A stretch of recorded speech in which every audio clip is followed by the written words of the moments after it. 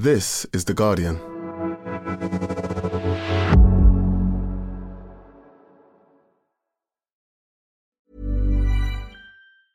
Hey, I'm Ryan Reynolds. Recently, I asked Mint Mobile's legal team if big wireless companies are allowed to raise prices due to inflation. They said yes. And then when I asked if raising prices technically violates those onerous two-year contracts, they said, "What the f*** are you talking about, you insane Hollywood ass?" So to recap, we're cutting the price of Mint Unlimited from $30 a month to just $15 a month. Give it a try at mintmobile.com/switch. $45 up front for 3 months plus taxes and fees. Promo rate for new customers for limited time. Unlimited more than 40 gigabytes per month. Slows full terms at mintmobile.com.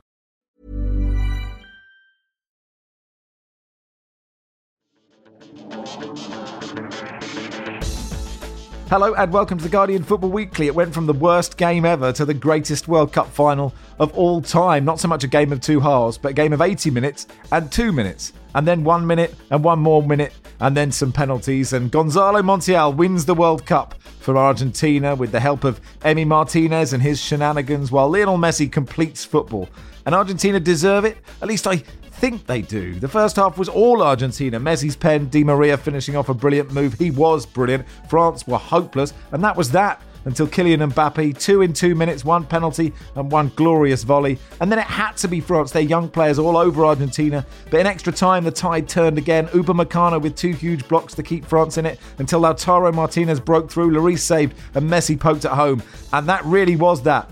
Until Mbappe again from the spot. And then the penalty shootouts. And Argentina win the trophy. We'll do a tiny bit on Croatia winning the third, fourth playoff, on Southgate staying on, but we'll mainly talk about the World Cup final because it was quite a good game of football. All that plus your questions, and that's today's Guardian Football Weekly.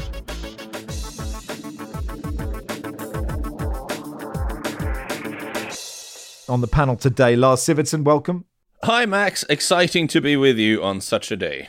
Barry Glendenning, hello. Hello, Max. And Philippe Auclair, commiseration, if that's a French word.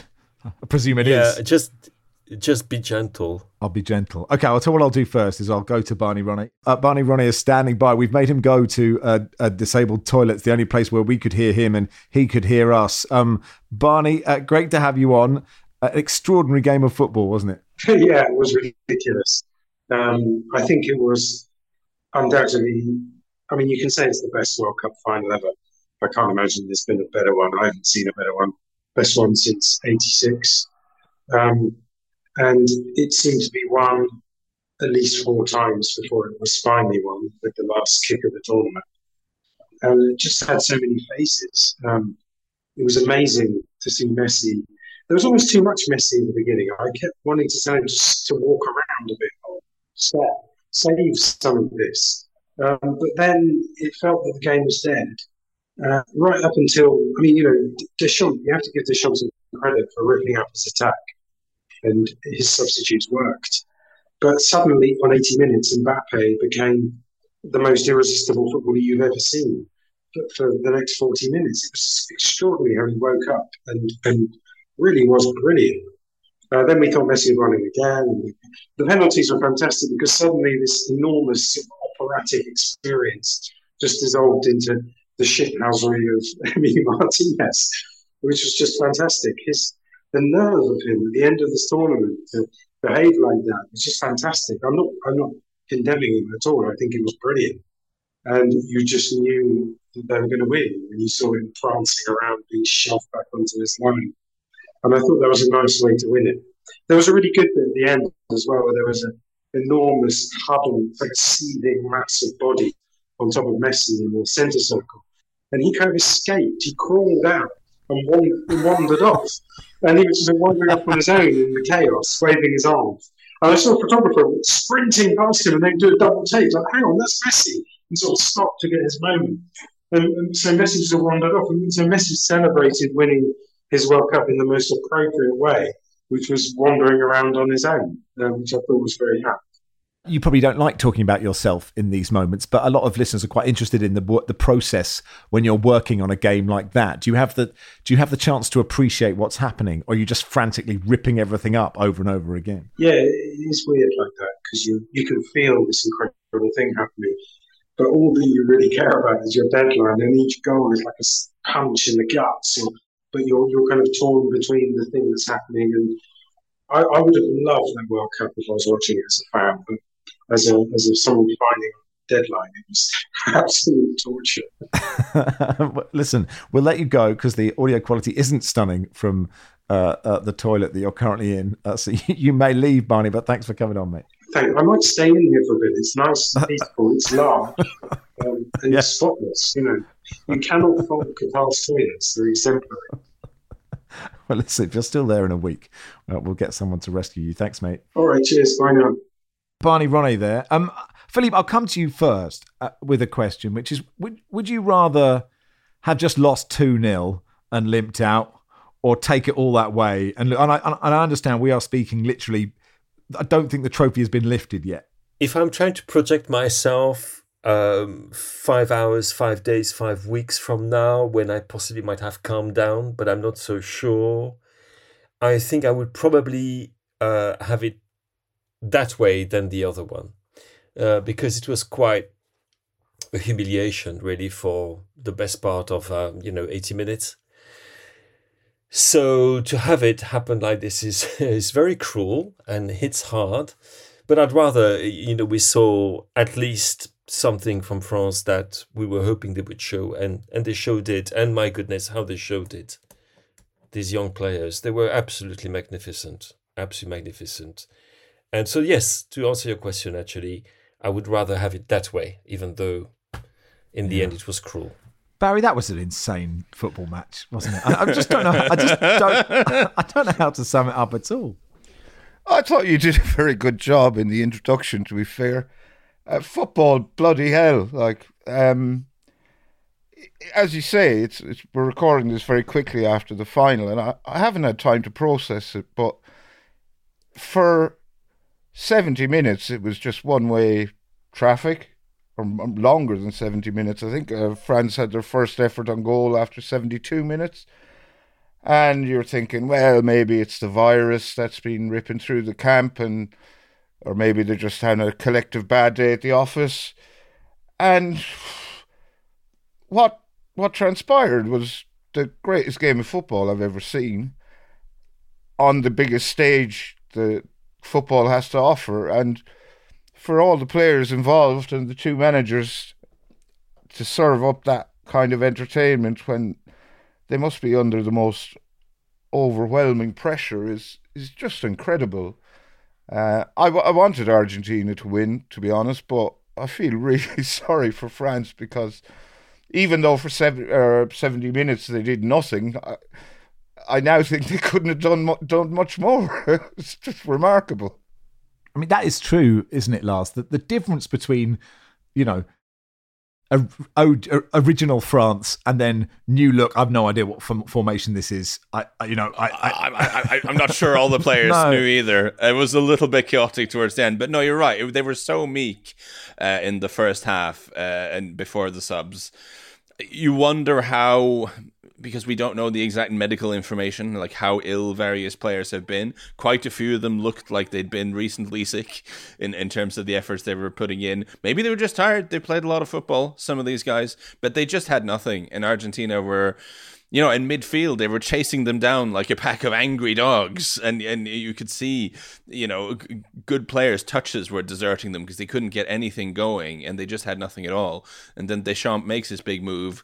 He takes off Giroud and Dembele, and you get Kolo Muani and Marcus Thuram coming on. And I don't know if that really made a huge difference to begin with.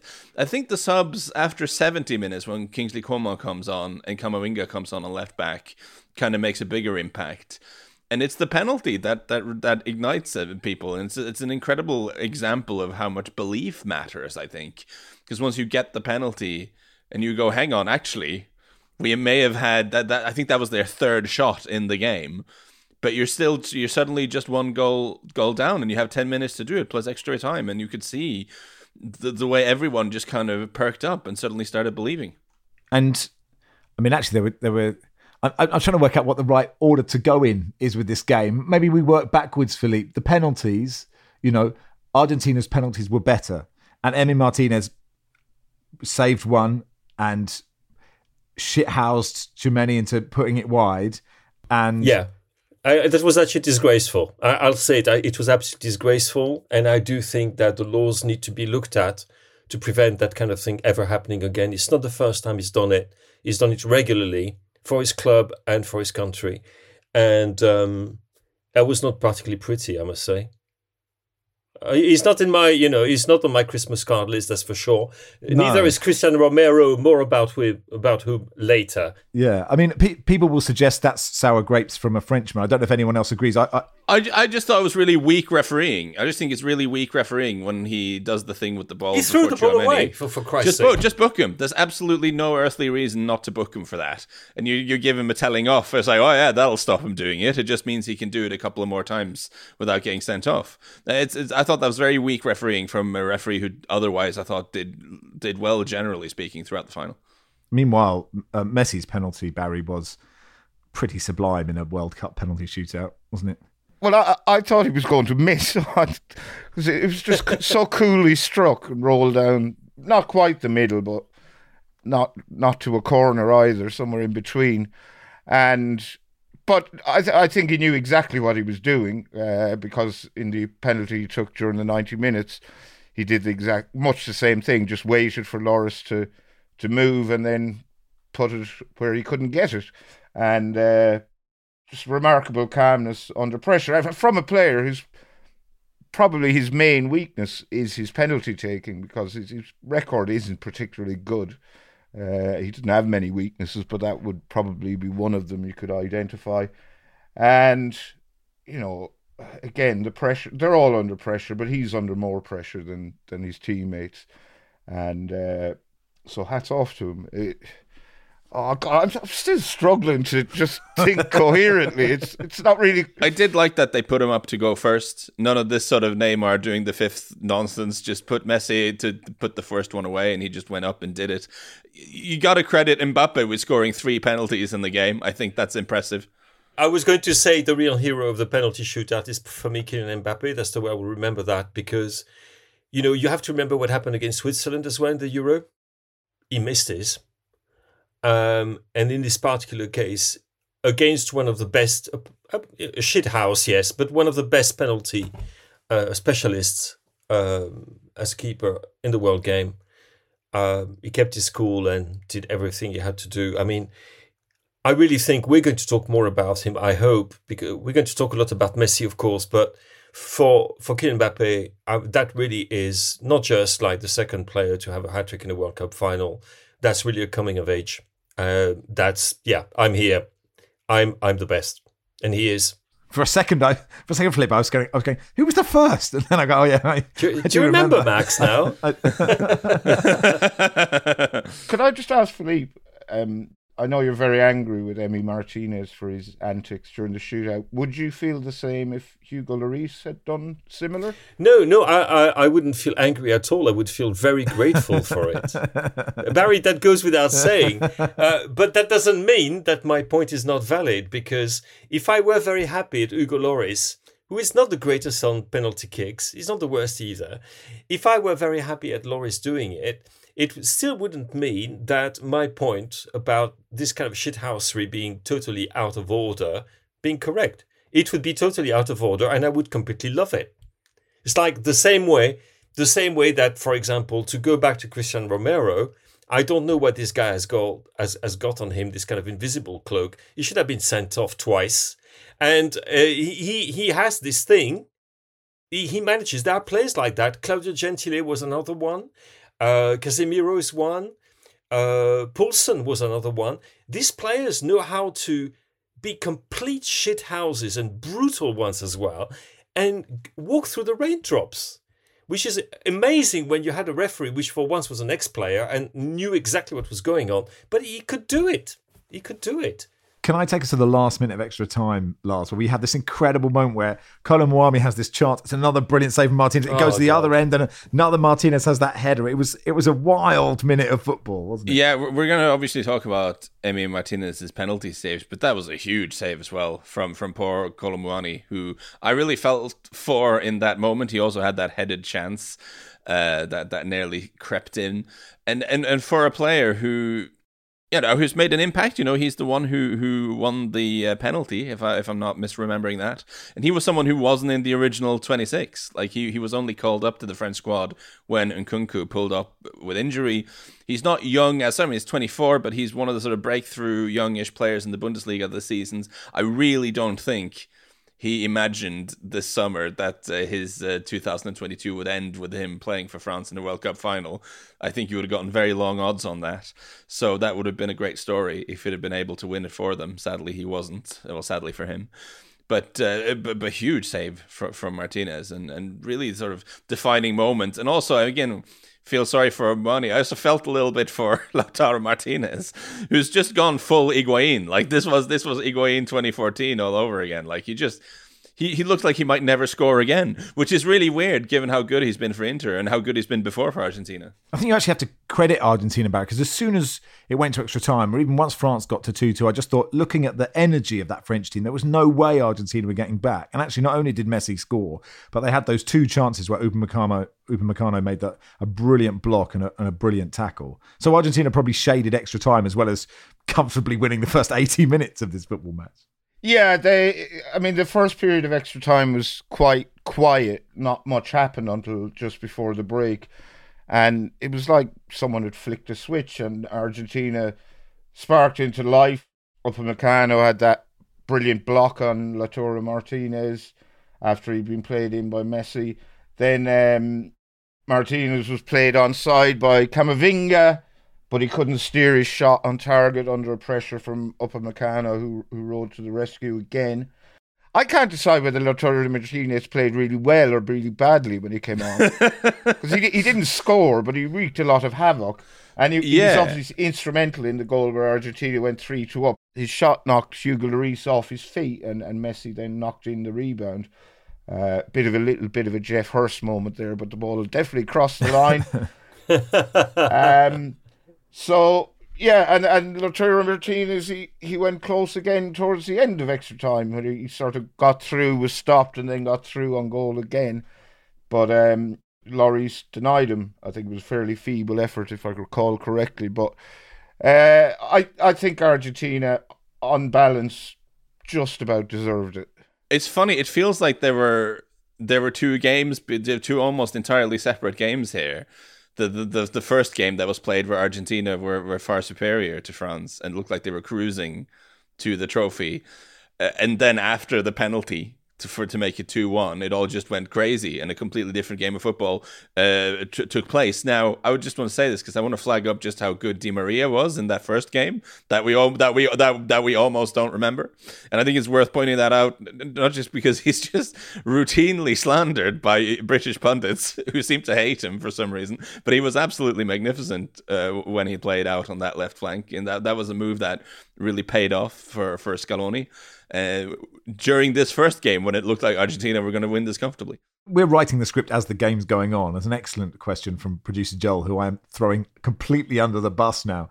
He wrote, at some point during the game, after the semi-final, Philippe made the point that Mbappe hadn't been good for the last two games.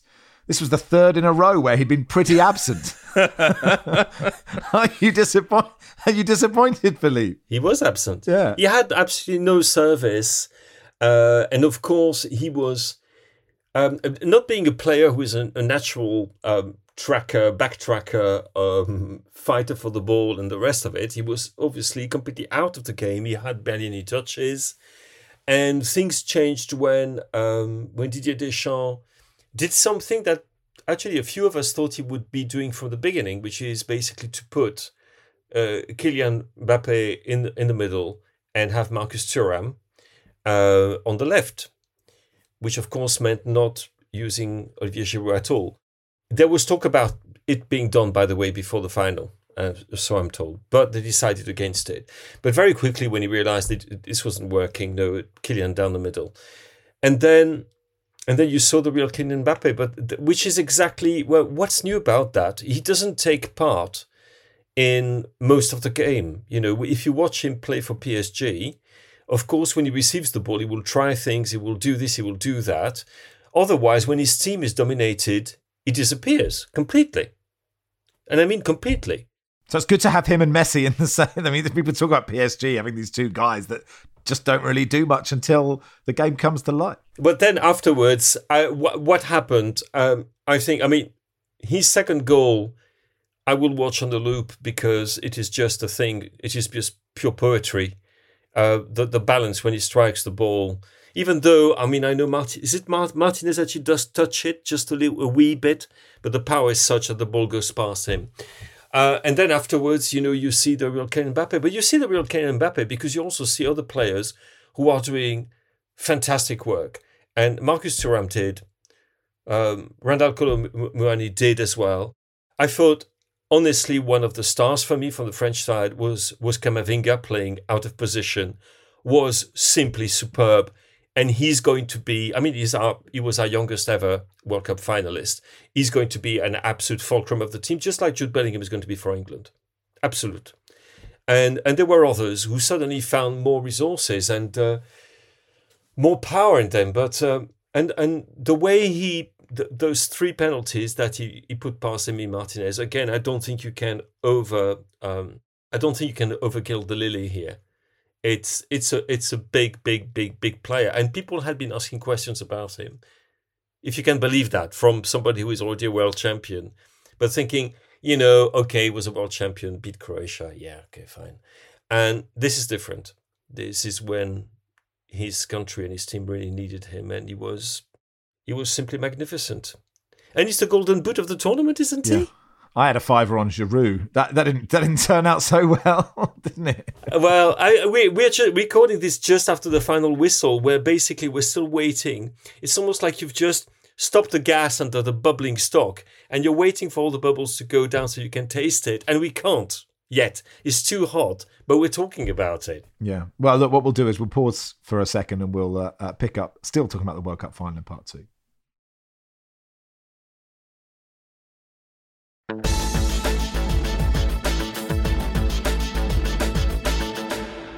Welcome to part 2 of the Guardian Football Weekly. We should, Lars, talk about Lionel Messi. This is such an extraordinary achievement. He scored twice in this game. He also played a pivotal role in that beautiful second goal for Argentina as well. Those 2 touches were just tremendous. We got a good question from listener Jack Dolan, who asks, does Mbappe fire Messi from PSG now? the directeur sportif will be most displeased with how this game transpired. No, it was amazing, and I'm just on a personal level delighted, because I think this World Cup finally puts to bed the whole, well, Messi can't be the best ever because he hasn't single-handedly dragged Argentina to a World Cup like Maradona did. I think you'll find he has. Not single-handedly. There were many other magnificent performances. Well, Maradona also had good players around him doing a lot of running, like Lionel Messi did here, right? Not as many. All right. Not as many. All right, fair enough.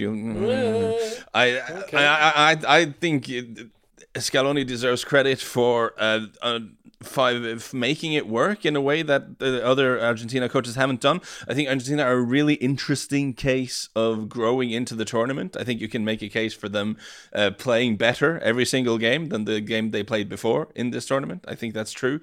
And I think it's interesting how they just kind of found the team as the tournament went on.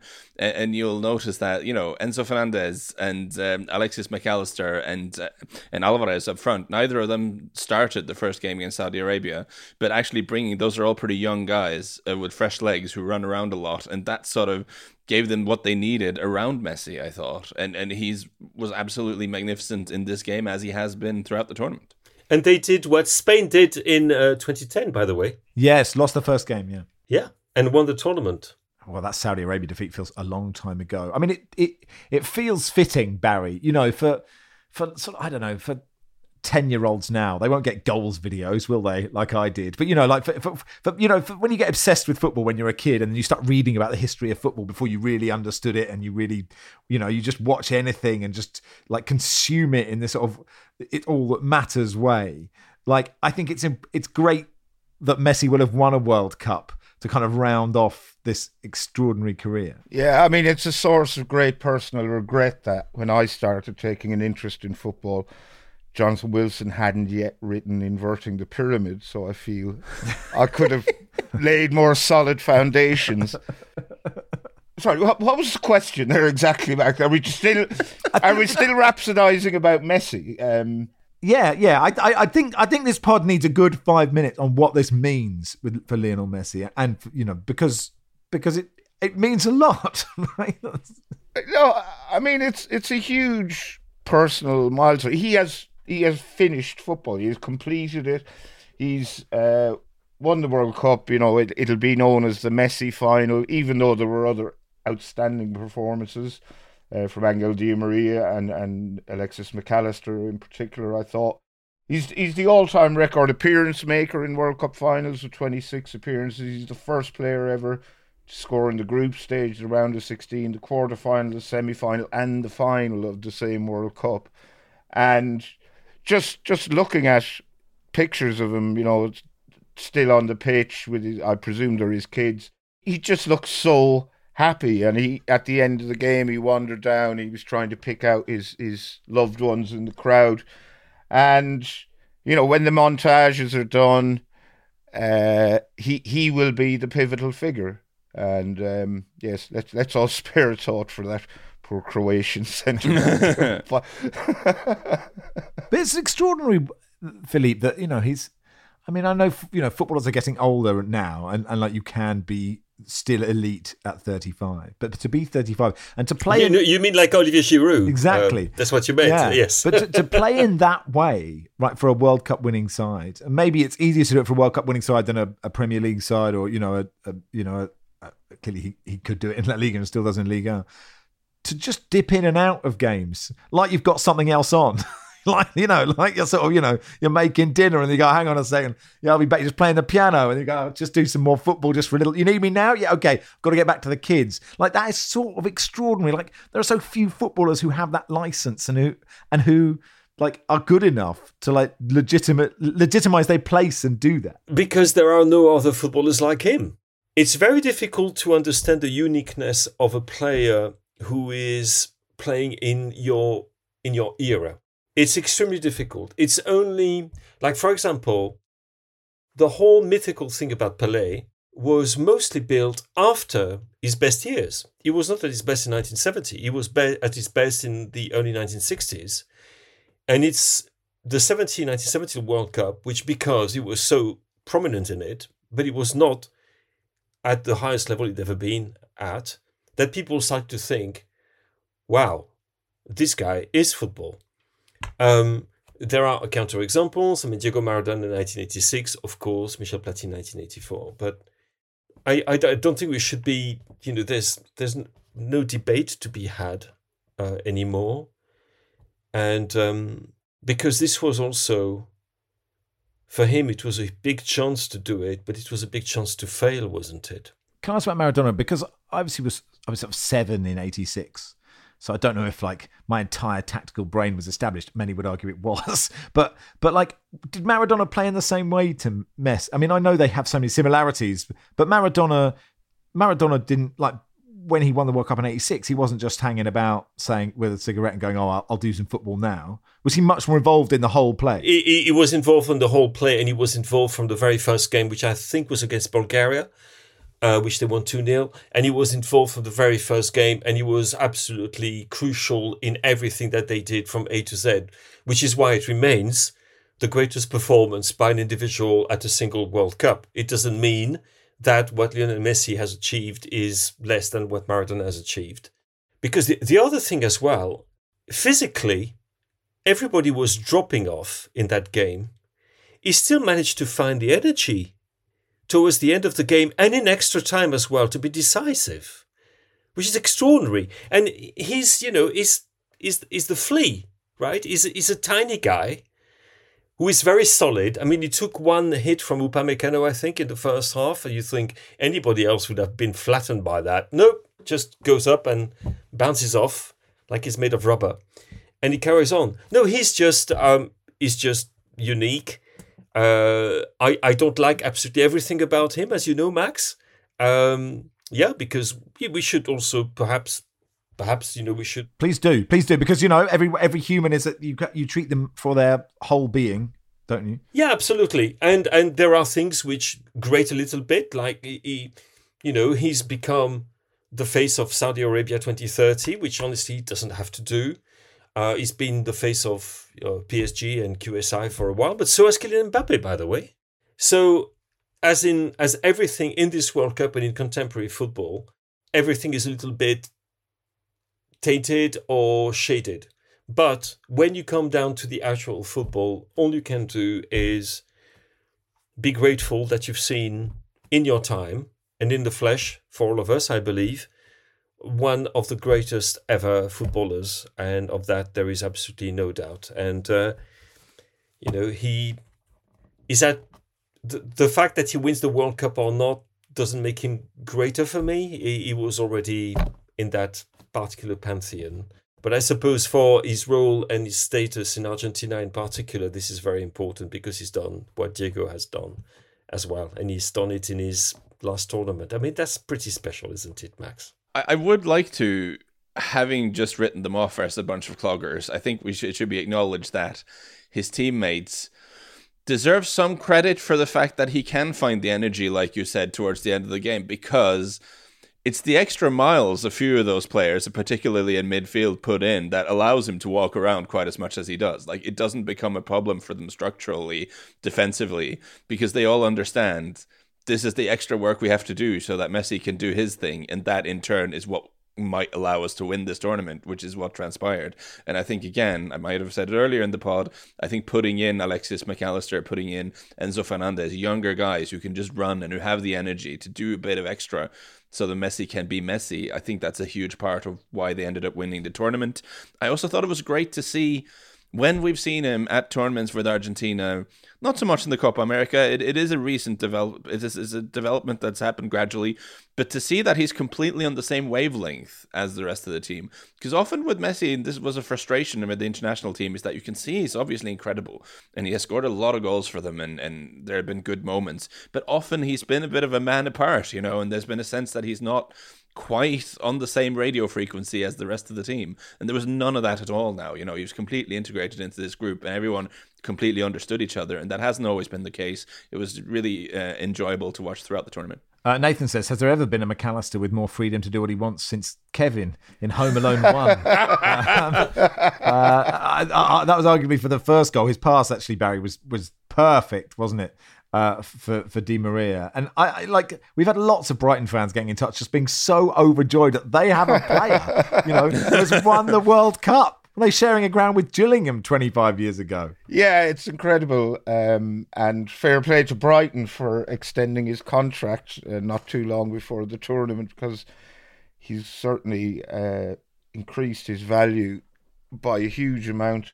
He was outstanding tonight. Like, he was the player of certainly the first 70 minutes, and his role in the second goal, the vision and the perfectly weighted pass, just the awareness of what was going on around him was outstanding.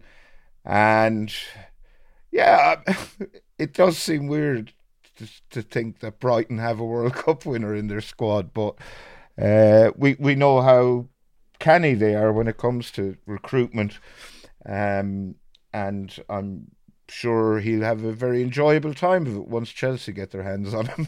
Yeah, Martin says, should Argentina have taken off McAllister so he's fit for the Carabao Cup quarterfinal at the Valley on Wednesday? Alex says, Rabiot rips off the Scooby-Doo villain mask to reveal Rabiot is Rabiot all along. I thought he actually did okay, Philippe, didn't he? For that the French 11 who started, none of whom covered themselves in glory, I guess, until the 80th minute. I think the only ones who, from the ones who started, who had, apart from Kylian Mbappe, of course, who is in a special category of his own, I think Upamecano actually had a good game. He was there from the first minute. He was one of the few who was, when there was serious leakage at the back, he was there too with his, well, actually it was a bit like a brush and a pan, honestly, because it was just ridiculous. You also have to remember that Rabiot, like quite a few other French players, was recovering from a pretty nasty virus. And when I mean nasty virus, it really is a nasty one.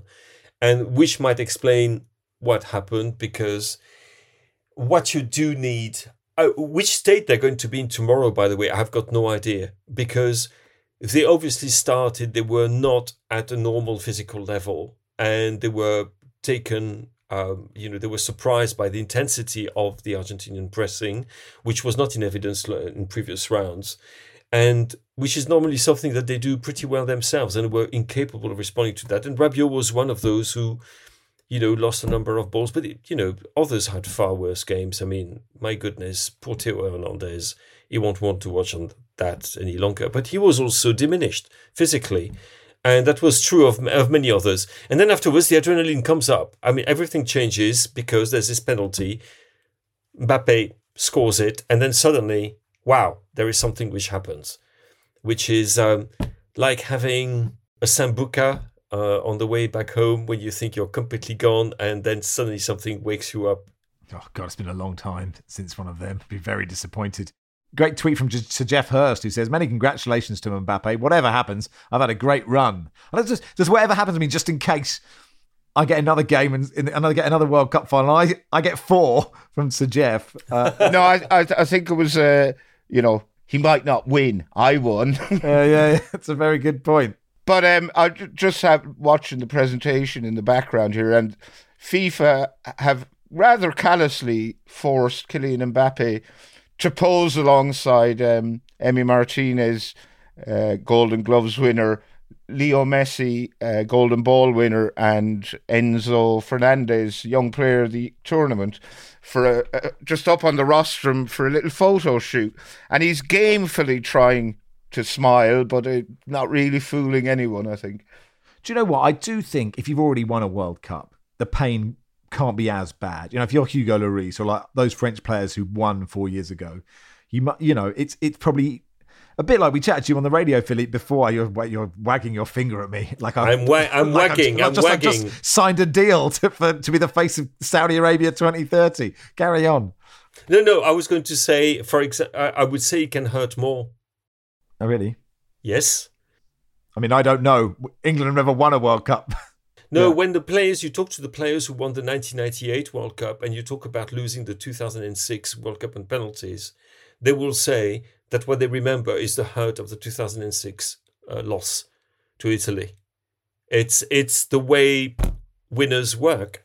And for Deschamps, I think it will be, even though this tournament in some ways has been his masterpiece, and I would be quite happy to as someone who has not been his greatest fan over the years, but I would be quite happy to defend that thesis. He must be hating it so much, and the fact of winning it in 2018 won't change anything to that. Yeah, as producer Joel says, still nice to have the choice, isn't it? Yeah, but that's why he's a winner, and that's what he would tell you. Is that because he absolutely hates it? He absolutely hates it with a vengeance. As does Thierry Henry, Patrick Vieira, all these people. They absolutely hate it. Jim says, anyone else feel Scaloni was a little underdressed for the World Cup final? Didn't ultimately matter. I noticed the BBC went full suit. I was on the BBC. I know you were on ITV, Lars. Did they all dress up for the occasion? You're coming to me for sartorial updates, Max? Well, I'm not asking you personally what you're wearing. I'm just asking what you could see. I didn't register, and I don't care what they wear, really. No, there is, before we depart the subject entirely, I do wonder, is it necessary, because I've been watching the ceremony as well whilst we've been recording this, is it strictly necessary to force the losing finalists to go up on the podium and do the whole thing? I mean, really, that feels to me like something that's been, put together by events planners who have even less understanding of. I think one of the cliches is if you are the losing team, you have to watch the winning team get it to go, remember this, because next time we'll get out there and we'll win. And actually, what's interesting about the French, Philippe, is like I saw, and we'll talk about Gareth Southgate in part 3, but, I saw Henry Winter tweeting, England have to win the Euros in 2024. No excuses. And I'd say one excuse is, look how bloody good the French are. They got 5 of their first team players out. They've got these young players. Like the future for France is very bright. It is very bright indeed. And you saw it. You saw it this evening. This afternoon, I don't know which time of the day it is, to be honest. I'm still processing, as they say, and it's not very easy. It's fine. Well, it is fine. It's nothing. It's just football. But when you look at, you've got Kylian Mbappe to be your main attacking threat for a while. You can see Marcus Thuram and Colomwani coming through. You've got Camavinga, whom I maintain is going to be one of the fulcrum of this team going for a long time. And there are an awful lot more. So it would be more of the same. It would be more of the same, I would imagine. And Deschamps is going to carry on. And there's nothing he's done in this tournament that indicates he shouldn't be carrying on for Euro 2024. I will maintain that it has been his finest tournament in many, many ways. Be it in terms of managing the group before the tournament when everything was going wrong. During the tournament, his in-game changes have been inspired. We were talking about, the fact that he made a big decision. I think it's the first time ever as a French coach that he did what he did, Max, as in decide on 2 changes before half-time, which is a very Mourinho. Yeah, huge move, yeah. And which normally he wouldn't do, but he could see what was going on, and he thought, no, we can't let go. And who do you take out? Dembele was an easy choice because he was lost. He had lost it and he was lost. But Giroud, as last we were talking between ourselves, Giroud had done nothing wrong. He just had no service. But he thought, no, we must re-energize our game. And the only way to do that is to bring Marcus on Thuram on the left and have Mbappe in the middle. And it worked. And then the other changes he did, Coman was great coming on as well. Camavinga was excellent. So he got absolutely everything right with a diminished team throughout a whole tournament. So I doff my cap. And I think the other week I said humble pie has never tasted, it tastes bitter. And I would say humble pie has never tasted that sweet to me because I'm very happy for him. I made a fatuous point about Scaloni's attire. We should talk about him as a manager, right? Because I don't think many people have actually talked about him and what he's achieved here. And he's won the World Cup. That seems like the right thing to have done as a manager going into this tournament. And the Copa America. Yes, it does. Well, I wonder if this will make up for the disappointment of his role in losing West Ham the FA Cup all those years ago. Take the edge off it. Yeah, probably. Might do. Well, for a while, it looked like his decision to remove Angel Di Maria from the field of combat was going to be one of those terrible, terrible, terrible decisions. And I was almost thinking, oh, God, send him back on again. I don't know if you're even allowed to do that. I think you are. But you're absolutely not allowed to do that. Are you not? No. Okay. It's not rolling subs. It is in Southern Amateur League. And he's a bloke I still don't know a huge amount, but he's just coached this Argentina team to win the World Cup. And they didn't have... They had to win this final on 3 separate occasions, basically. Yeah. And yeah, it's a good point. That's quite an achievement. And actually, Lars, I think you said this in the WhatsApp group, they've improved through the tournament, haven't they?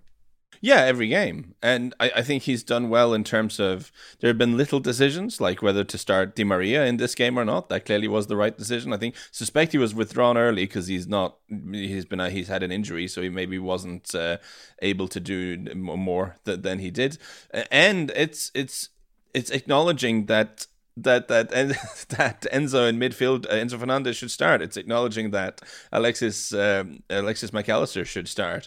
Like things like that are there are decisions that seem obvious in hindsight, but they weren't. I mean, this isn't the team they won the Copa America with. This isn't the team they started the tournament with. Changes had to be made, adjustments had to be made, and we forget how close they were to being in real trouble in the group stage. They did lose against Saudi Arabia and weren't great in that game. And really, sort of for the first... I'm looking at for the first 70 minutes against Mexico, they had like 3 shots. And it was 0-0. And they were looking at 1 point from 2 games in the group stage. There's every chance they go home early if they don't get that goal. The Lionel Messi shot out of nothing against Mexico.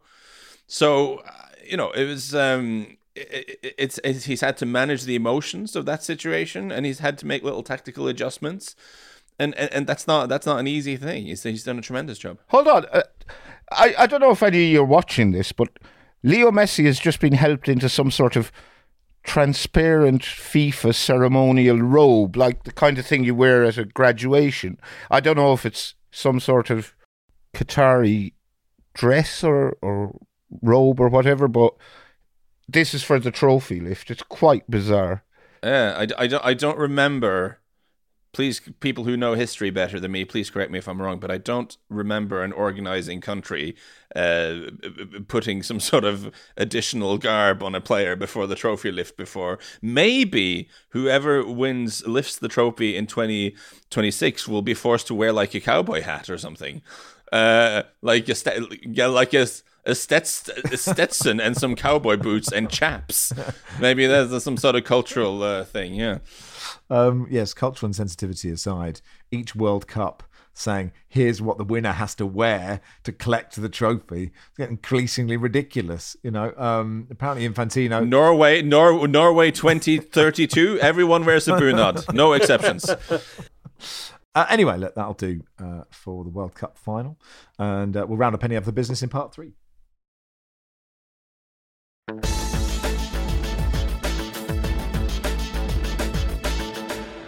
Welcome to part 3 of the Guardian Football Weekly, which is sort of after the Lord Mayor's show, slightly, isn't it? Looking back at Croatia beating Morocco 2-1. We don't need to spend too much time on it, Barry. Apart from to say, it's one of those games where everyone says it should be scrapped, it's pointless, nobody wants to play it, but these two teams really wanted to play in it. Yeah, they both really wanted to win.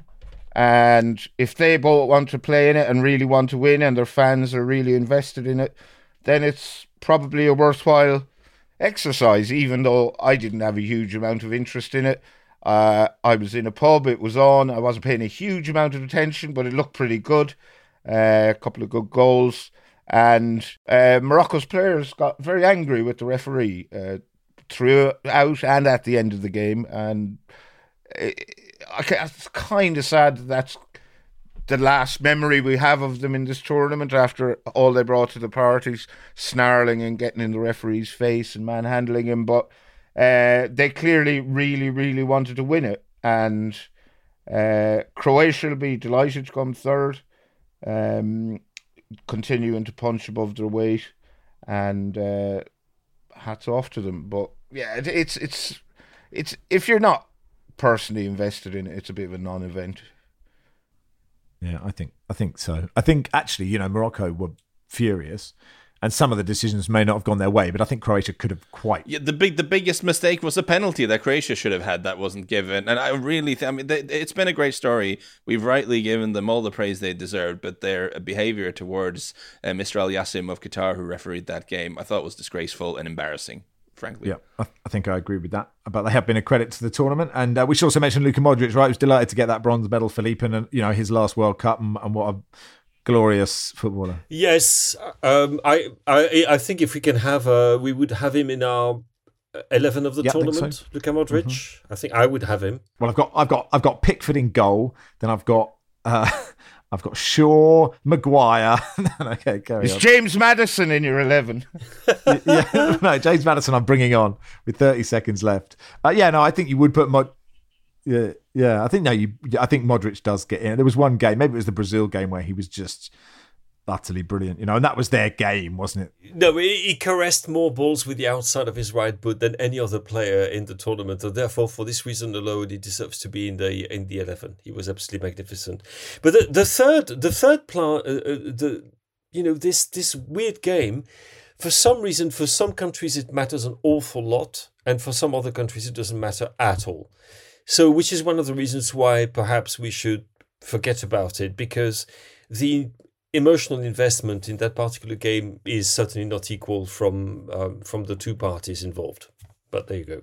Elsewhere, Gareth Southgate is going to stay. The FA confirmed it this morning.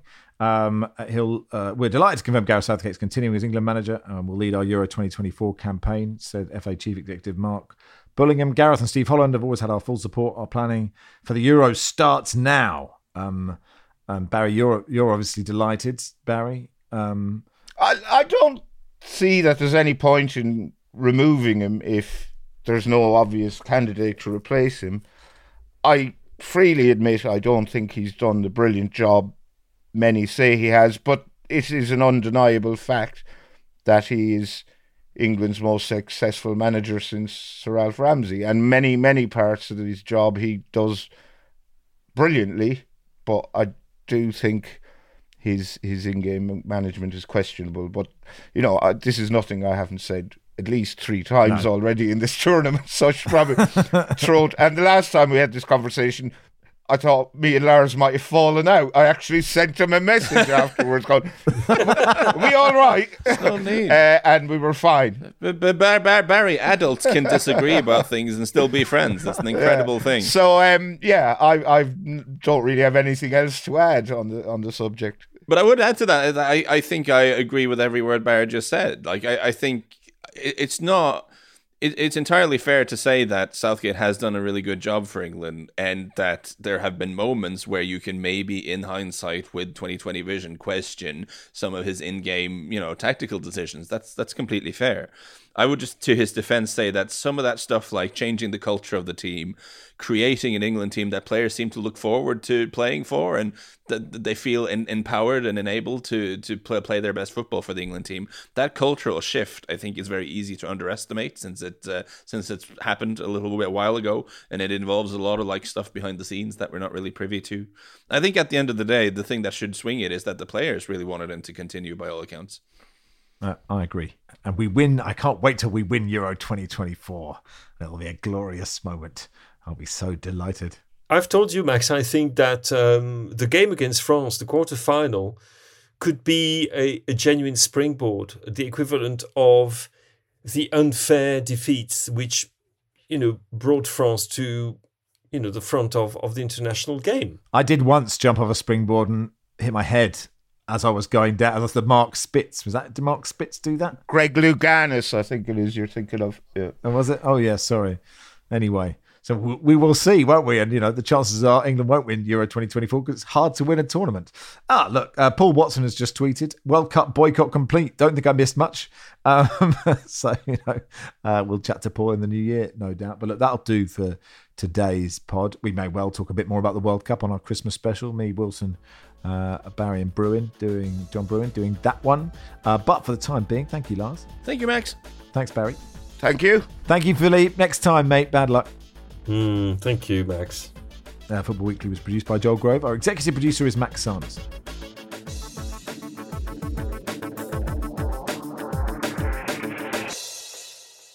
This is The Guardian.